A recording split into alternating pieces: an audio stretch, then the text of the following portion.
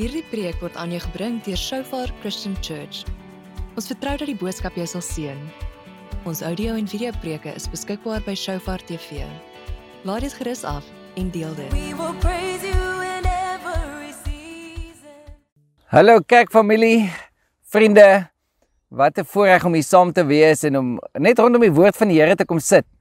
Jy weet hier in 2021, ek dink baie mense het gevoel dat, ja, ons gaan 2020 gaan net omdraai en dan gaan ons nuut begin, ons gaan weer terug na normaal toe. Ek dink, daar's groot uitdagings wat vir 'n klomp mense voorlê. En in ons harte vernaam, maar ek wil ons graag aanmoedig en ek wil jou uitnooi om saam onder die woord van die Here te kom sit, want dit is die woord van die Here wat ons verander. So kom ons bid net saam en vra die Heilige Gees om vir ons lewe te gee vandag. Vader, dankie hierso in Januarie 2021, dat U vir ons is en wie kan dan teen ons wees? Here, ons kom lê al ons bekommernisse voor U, maar dankie Here dat U woord is soos 'n skerp snydende swaard wat tussen siel en gees kom sny. Kom sny Here en kom maak skoon en kom vernuwe ons weer vandag Here, en dankie vir die wat hoop verloor het, dat U hoop gee. Dankie Heilige Gees dat U ons oë oopmaak en die skille van ons oë laat afval sodat ons U kan sien, sodat ons in die volheid kan stap. Dankie vir U woord Here wat bly staan en wat ook vir ons krag gee in Jesus naam. Amen. Jy sien, ek wil jou graag aanmoedig hierso aan die begin van die jaar. Jy moet 'n woord van die Here afkry. Jy moet weet, Here, wat is U rigting vir my vir hierdie jaar? Dit beteken nie die engel gaan aan jou verskyn en sê, die Here sê, hier is die 5-punt plan vir die jaar nie. Maar daar's sekere goed in jou hart wat jy verseker van moet weet. Want daai woord van die Here word getoets. Daai woord het geloof nodig. Vir jouself, vir jou familie en dan vernaam vir die kerk. Vir Shofar op Stellenbosch het ek spesifiek gevoel dat die Here gee ons 'n baie eenvoudige woord vir hierdie jaar, en ons vind dit in Matteus 6 vers 33. En ek gaan 'n bietjie praat oor die omstandighede, maar in vers 33 sê dit, maar soek eers die koninkryk van God en sy geregtigheid, en al hierdie dinge sal vir julle bygevoeg word. Ons haal so maklik die versie aan, want dit is 'n ongelooflike vers. Maar hy sê, maar soek eers die koninkryk van die Here en sy geregtigheid. Twee goed wat ons moet soek. En dis in die konteks waar Jesus begin in Matteus 5, praat hy van in die bergrede, sê hy, die wat rein van harte sal die Here sien. En hy begin vir ons 'n klomp beginsels en waardes oordra, waar volgens ons as Christene moet leef. Jy weet, die ander dag, een van die studente het na my toe gekom te sê, nee, hy het 'n klomp ander ouens gesien, daar by die vakansieplek, en hulle drink almal en hulle rook almal en is almal selleiers in 'n spesifieke gemeente. Dis nou nie in ons gemeente nie, maar en hy daag hulle toe uit en sê vir hulle, maar hoe is julle lewe anders as die van die wêreld? En hulle sê toe nee, maar julle mense daar by Shofar, julle is 'n bietjie eng, julle is 'n bietjie konservatief. Jy weet, ons geniet nog die lewe en ons kyk bietjie anders na dinge. Maar sien, dit gaan nie oor kerk nie. Dit gaan oor die woord van die Here. Dit gaan oor hoe leef ons 'n lewe, want ons wil die krag van die Here ervaar. Ons wil die volheid van die Here ervaar. En dis hoekom die Here gee vir ons beginsels, nie omdat dit hom verander nie, maar omdat dit die beste is vir ons. So aan die ander woorde, as ek siek is of ek wil 'n huis bou hier in die veld hier agter, wat gaan ek doen? Ek gaan kyk wat is 10 die beste argitek wat ek kan kry vir die beste waarde van die geld. Want ek wil nie hê die huis wat ek bou moet na 10 jaar platval nie. Dis so eenvoudig. Ek wil hê dat ek in daai huis kan leef sodat ek in die volheid van daai omgewing kan wees. Maar sien, so wanneer ek wil weet oor geestelike dinge, dan gaan ek na die Here toe, dan wil ek sy manier van leef wil ek leef. Ek gaan luister na hom, nie omdat dit hom verander nie. Gaan nie die argitek verander nie, maar dit gaan my hele leefstyl, my hele uitkyk op hoe ek miskien die berg kan ervaar. Want as ek 'n huis bou sonder vensters, dan gaan ek nooit die berg kan sien agter my nie. Maar wanneer ek hom so bou dat hy reg is in die son, dat die winterson inskyn, jy weet, en dat ek lekker warm kan wees in somer, nie te veel son nie. Ek bou die hele huis om die beste view te sien, om die beste omgewing te hê en ek dink aan 'n klomp goed en daai argitek, daai een wat die planne opgetrek het. Ek bou volgens daai plan. Nou die Here is die outeur en die een wat ons geloof vestig. Hy is die argitek van jou lewe. Die geloof is vir jou en my om die baksteentjies te vat en daar te gaan sit en om by te voeg en te bou elke dag in daai huis. Maar ek het die argiteksplan nodig. Ek kan nie sonder die argiteksplan en dis wat Jesus sê. Hy sê soek eers die koninkryk van God. Hy sê soek. Dit beteken sekere goed is weggesteek. As ek vir jou sê, hierso is 'n skat in hierdie veld hier agter.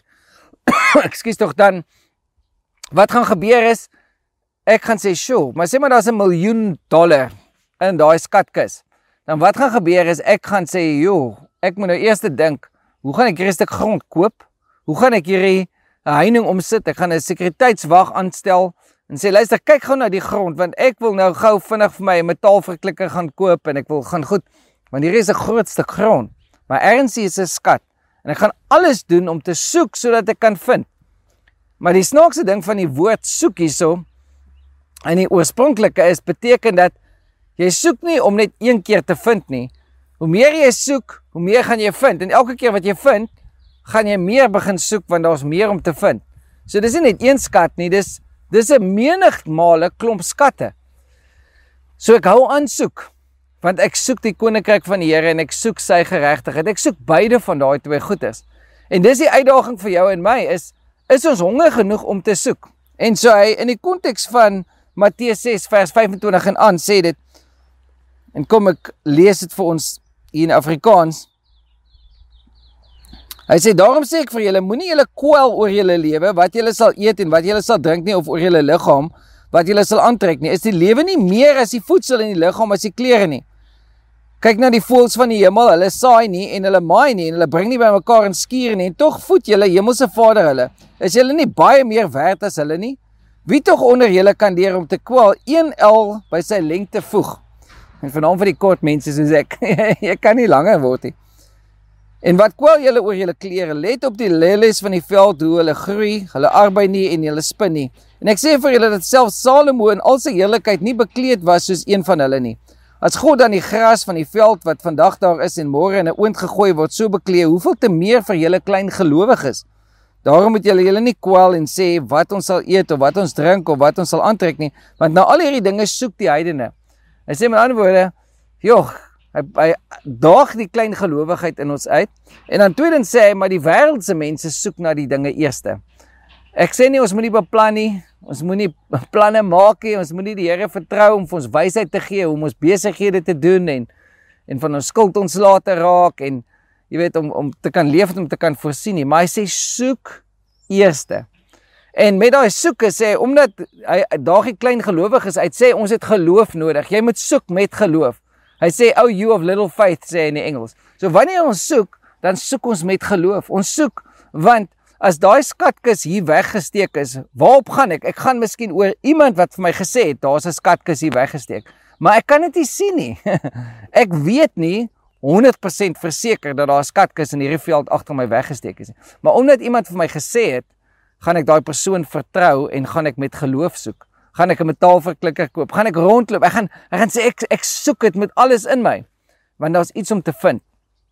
Net so geestelik, en dis wat die Here sê, so Jesus sê vir hulle, maar jy moet nie klein gelowig wees wanneer jy soek nie, soek met geloof. Soek omdat die Here vir jou sekere beloftes gegee het.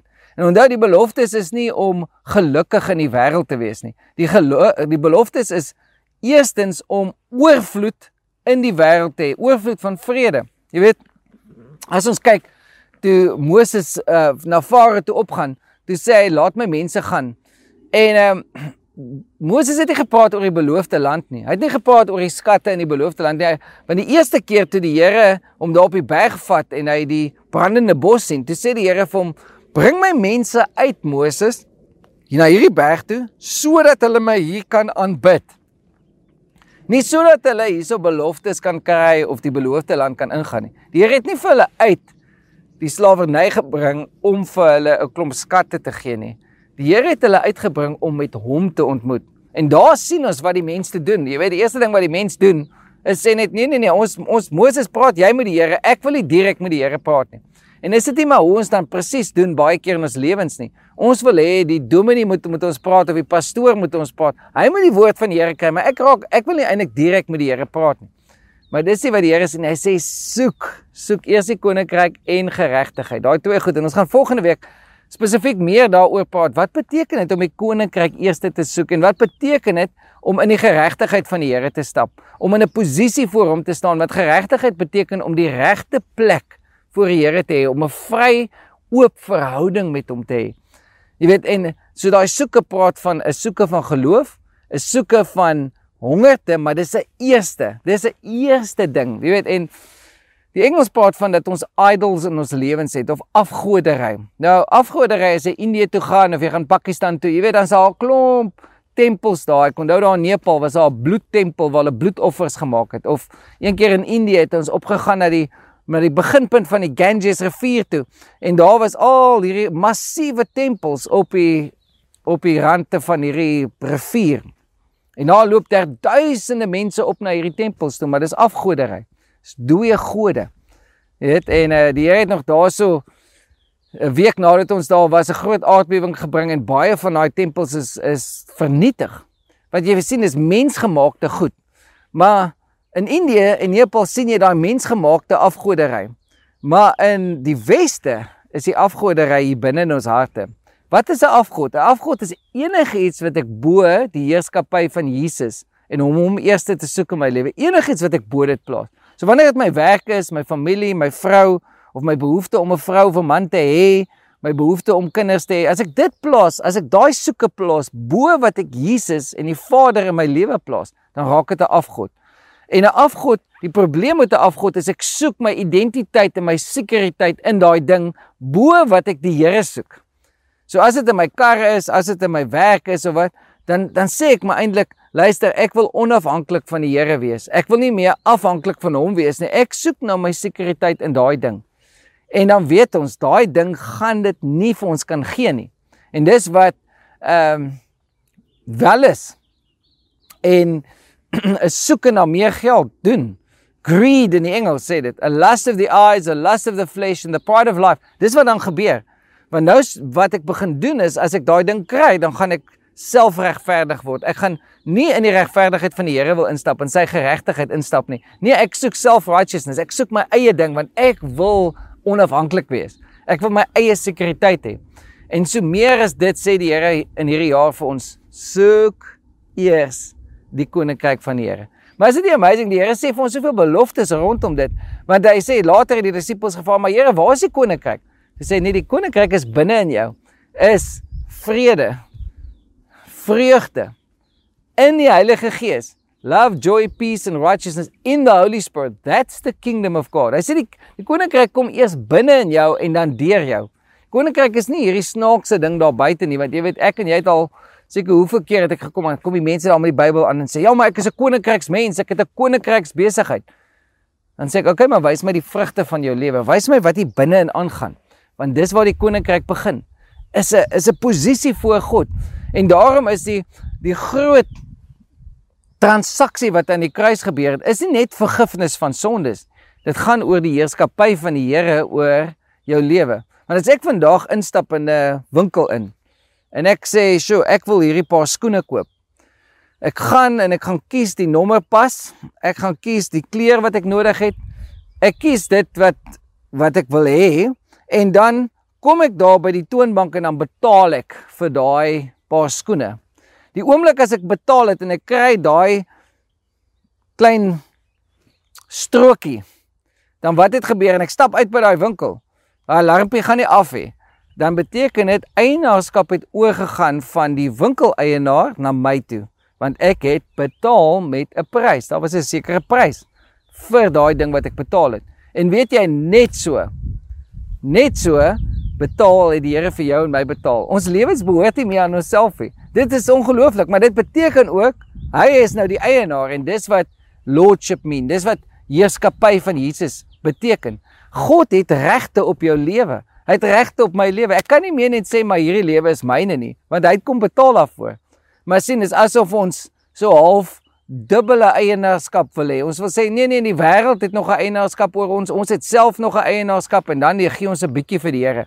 Maar as ek sê, Here, U is heerser oor my lewe, You are Lord of my life, die woord is daar curious, wat beteken eienaar, U het volle reg oor my lewe. En dis wat gebeur, want onthou die Here soek nie iets van ons regtig nie. Ons kan nie ons kan nie enigiets toevoeg tot hom nie, of tot sy koninkryk eintlik nie. Nee, maar wat hy wel soek is, hy soek 'n verhouding met ons. So saam met dit betaal hy vir ons, hy het vir ons die volheid kom gee van vryheid, van geloof. En hy sê daarom, Moenie na die goed van die wêreld kyk. Jy kyk eerste, soek eerste na die Koninkryk van die Here en sy geregtigheid. Wow. Want die Koninkryk is, dit groei, dit is amper, jy gaan nooit genoeg kry nie. Jy gaan nooit net die skat kry en dan sê, ja, dis nou alles nie. Nee, dit is soos 'n verhouding met God. En, jy weet, bediening gaan nie vir jou volmaak nie. Of om 'n groter werk te hê, gaan nie vir jou volmaak nie. Nee, dis wanneer ons eers die Koninkryk van die Here soek. Maar dan beteken dit ook ons moet daai afgoderry laat gaan. Ons moet sê, nee, jy weet, want dis nie net, afgoderry is nie net sondes nie. Soos ek gesê het, afgoderry is enige iets wat ek bo my passie vir die Here sit. My soeke na hom soek. My honger vir hom. En daarom wil ek ook ons los met 'n prentjie. Ek het hierdie prentjie gesien toe ek gebid het vir hierdie jaar. Nie die skrif gesien nie, maar ek het 'n prentjie gesien van hierdie massiewe lang tafel. Ek weet nie of julle al by 'n troue was. En daar's daar een lang tafel en almal sit om daai tafel.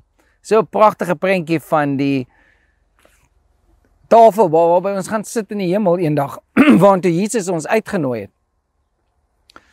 Maar elkeen moet sy plek, daar's 'n plek, jy weet, as jy na 'n troue toe gaan, dan sit hulle vir jou so 'n kaartjie neer met jou naam op, want jy het ja gesê om na daai troue toe te kom. Jy weet, en dan moet jy daar gaan sit. Dan moet jy toelaat dat die Here jou bedien. Want hierdie tafel was vol kos, dit was vol oorvloed. En daar was hierdie absolute gemeenskap van mense wat saam gepraat het en saam die lewe kon leef. Jy weet, en dis een van die goed wat my so uitgedaag het toe ons in Malawi saam met hom Steven Lungu was. Jy weet, ons ry daar af in die straat en dan stop ons in die middel van die straat en ons groet eers mense. Want verhouding is meer belangrik as die plek waartoe ek op pad is. Jy weet, ons maak ons lewens so vol dat ons eintlik so mislei raak. Distracted is eintlik die regte woorde.